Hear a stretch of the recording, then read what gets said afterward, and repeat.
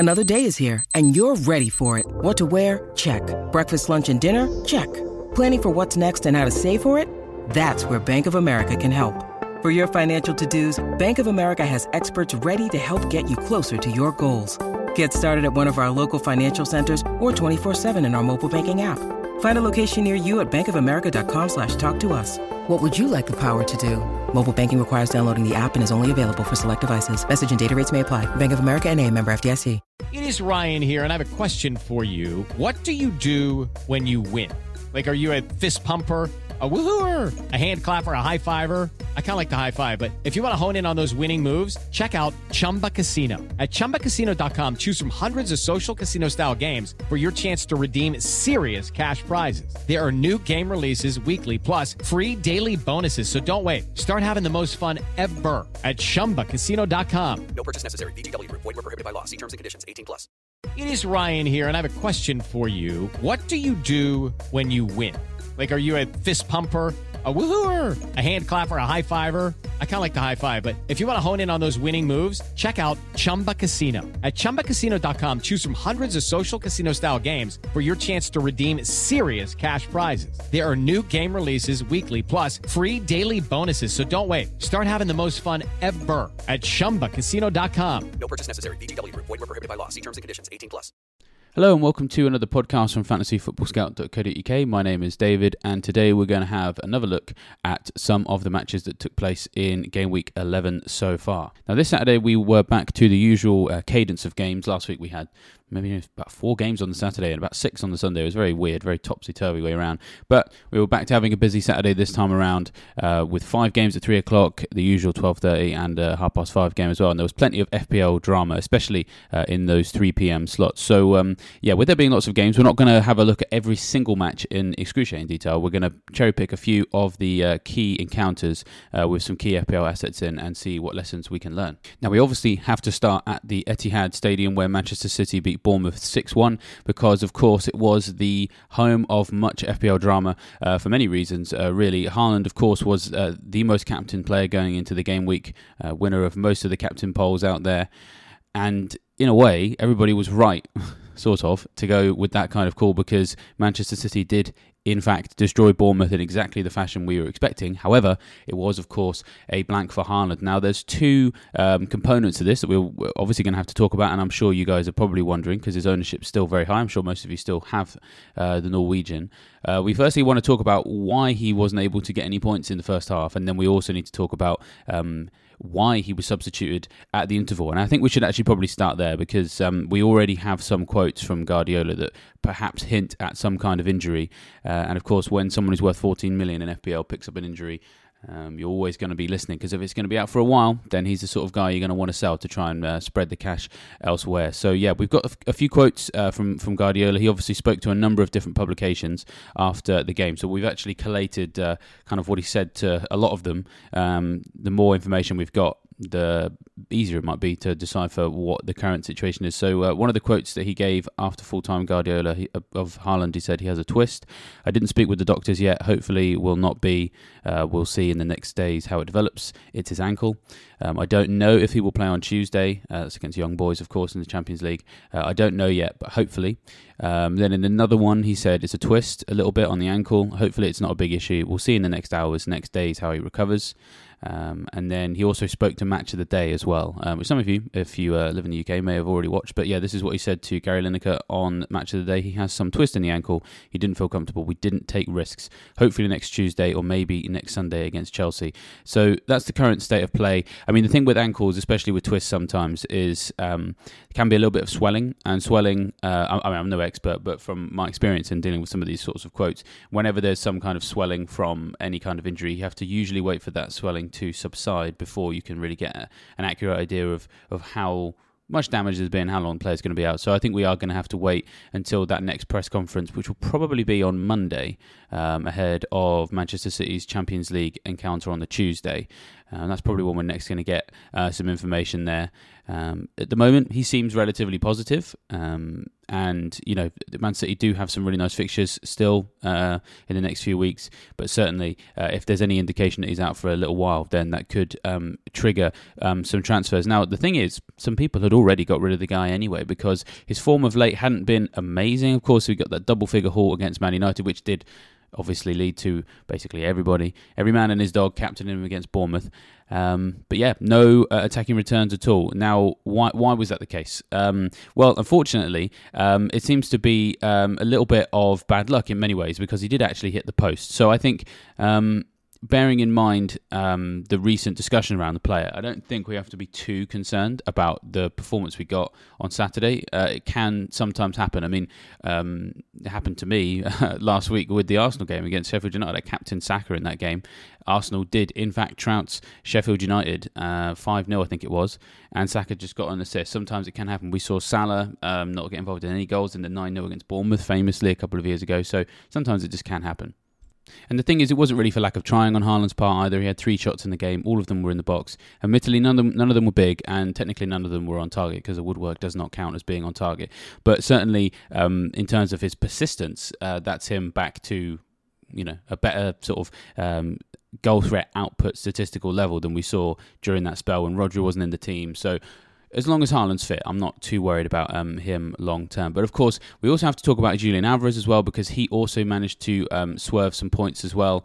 And with him, it's a little bit more discouraging, and it's possible that we might be at the stage where we're seeing Alvarez's numbers start to depreciate in some way, which could trigger some sales. So he didn't have any shots in the box in the 6-1 win over Bournemouth, and so that means he's only had 4 in the box in total in the last 7 game weeks, which is actually not a lot.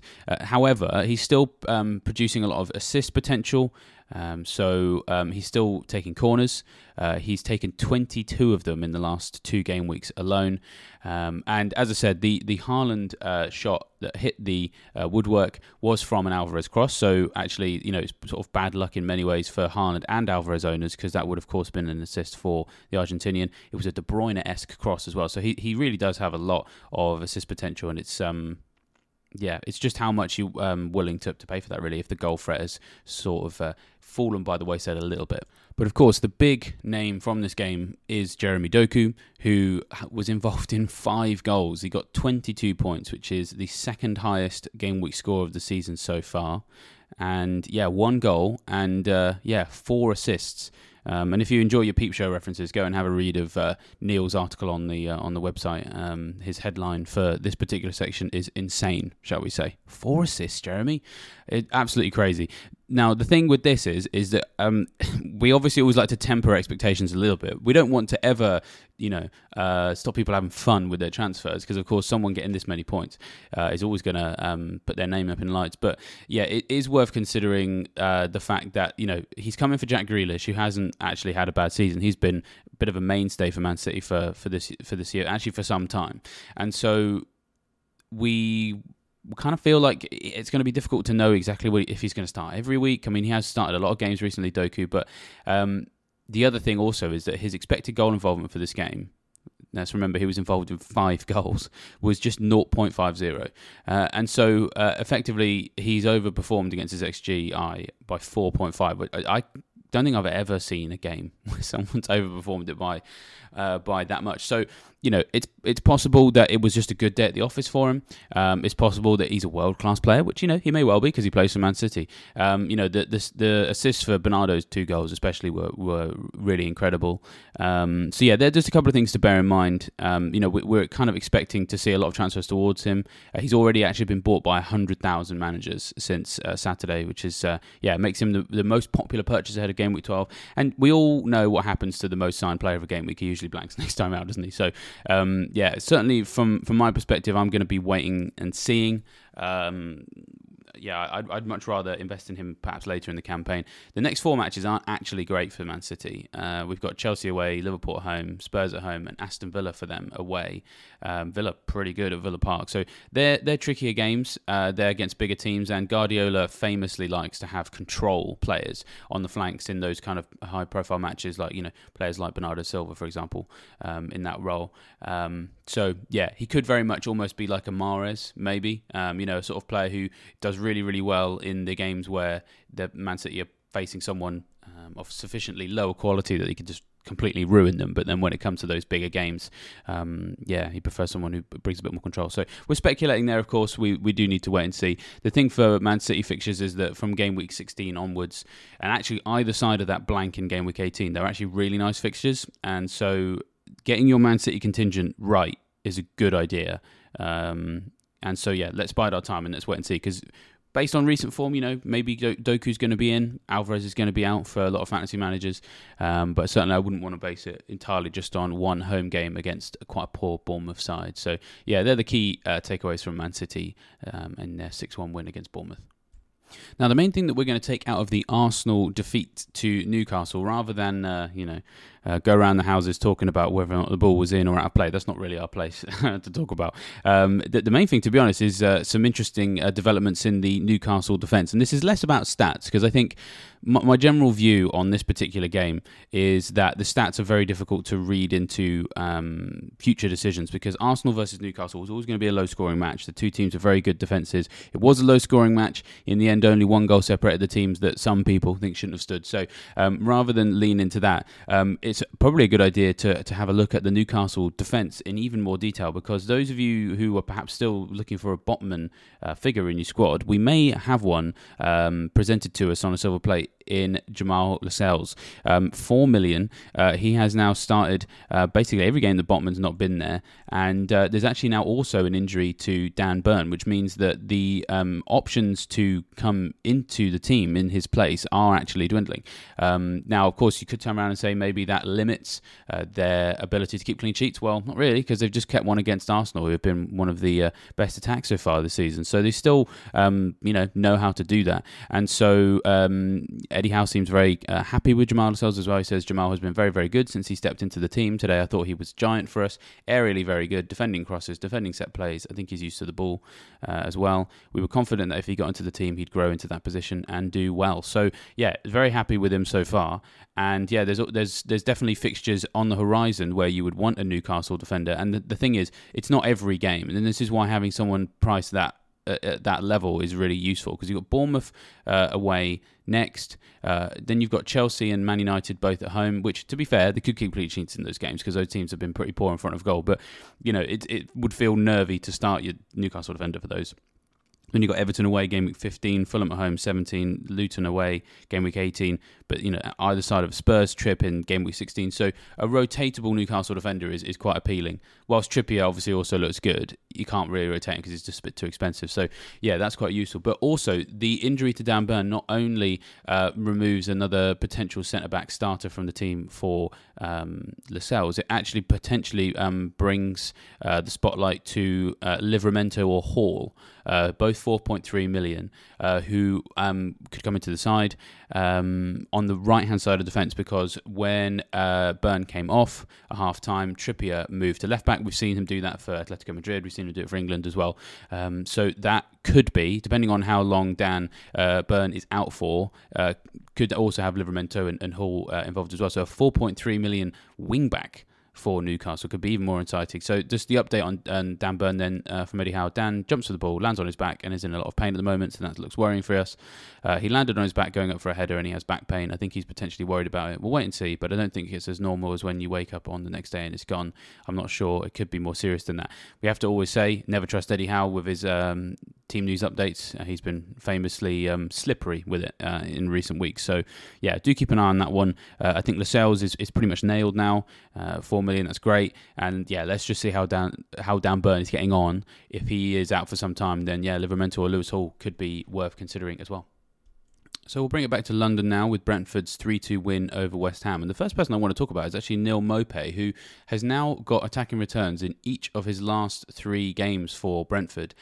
2 of those were starts. One of them was a substitute appearance against Chelsea. 2 assists, 1 goal. It's really interesting seeing him back in action and actually delivering points. We're sort of very used to him being someone who perennially under-delivers. But yeah, 3 attacking returns in his last 3, and his stats from this particular game were also quite good. So 3 shots, all of them in the box, 1 big chance and 1 on target. And no Brentford player in this match finished with a higher expected goal involvement than Mopé. Now, Mbeumo also did very well. He is persistently shooting, shall we say. In this particular game, only 1 shot was in the box, but he had 4 in total, 1 big chance, 1 on target. It's still in the same sort of vein we saw in the last 2 matches.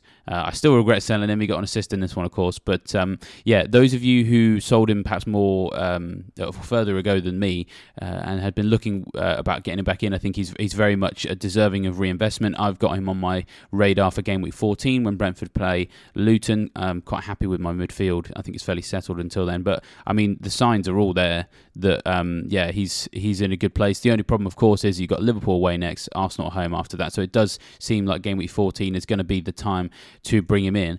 But just in that comparison with Mopé obviously outperforming him in this game, Mopé's 4.9 million. So if you are looking for a cheap third striker and actually have a little bit of extra money to spend, well, I mean, Mopé, you couldn't exactly go too badly there at the moment. I'm sure many of you are probably burned from having him as a Brighton player in the past, but yeah, it's just nice to see that he seems to be getting back into his groove, and at 4.9 million could provide quite a bit of value.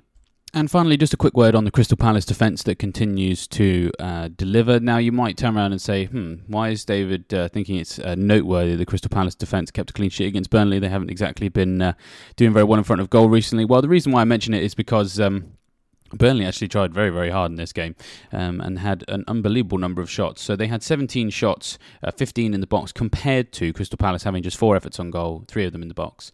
It was really the volume of attempts on goal that makes it impressive that Crystal Palace kept that clean sheet. No Crystal Palace player had more than 1 effort on goal in the game. We just had Anderson, Ayew, Mitchell and Schlupp were the 4 players for Palace that actually had an effort on goal. We had about 8 Burnley players all having more shots than the Crystal Palace one. Koleosho was the most persistent, I think, 4 efforts on goal. Goodmanson and Rodriguez each had 3 in the box each, for example. Shots flying left, right and centre. But because of Sam Johnston, got 5 saves in this game, so came away with some bonus as well.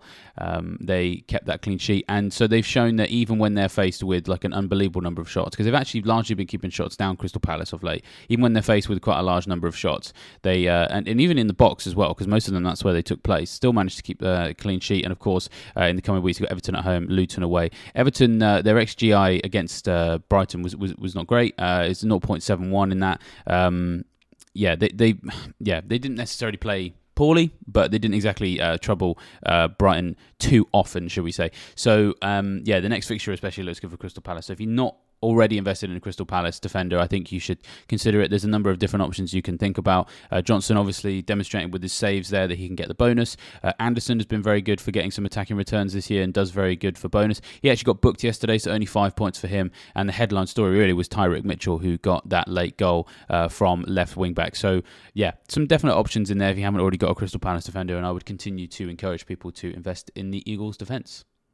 So that's everything from us today. As I said, there was lots of games yesterday, and so if you've not had a chance to check out in the members area all the breakdown of everything, then do go and check out the membership. Or if you don't have a membership, then go and sign up. You can save 20% at the moment on the current prices. So yeah, do consider that. Hopefully you've enjoyed this. Don't forget to like and subscribe to the YouTube channel, which I am going to plug here, even though this is not on YouTube. If you're listening to this, you probably already subscribed to us on a podcast platform, but it's always nice just to be able to reach you on other platforms as well. So go and like and subscribe over on YouTube if you feel in a charitable mood on Sunday. But yes, we will have plenty more content throughout the week. We've got FPL winners with Gianni and Ali on Sunday evening, and of course on Monday we'll have Scoutcast, burning questions, goals imminent and generals orders on Tuesday as we prepare for Game Week 12. And with that, I shall leave you fine folks to enjoy the rest of your weekend, and I shall see you next time. Goodbye. With the Lucky Land Slots, you can get lucky just about anywhere. This is your captain speaking. We've got clear runway and the weather's fine, but we're just going to circle up here a while and get lucky. No, nothing like that. It's just these cash prizes add up quick. So I suggest you sit back, keep your tray table upright, and start getting lucky. Play for free at LuckyLandSlots.com. Are you feeling lucky? No purchase necessary. Void where prohibited by law. 18+ terms and conditions apply. See website for details. Hello, it is Ryan, and we could all use an extra bright spot in our day, couldn't we? Just to make up for things like sitting in traffic, doing the dishes, counting your steps, you know, all the mundane stuff. That is why I'm such a big fan of Chumba Casino. Chumba Casino has all your favorite social casino-style games that you can play for free anytime, anywhere with daily bonuses. That should brighten your day a little. Actually, a lot. So sign up now at ChumbaCasino.com. That's ChumbaCasino.com. No purchase necessary. VGW Group. Void where prohibited by law. See terms and conditions. 18+.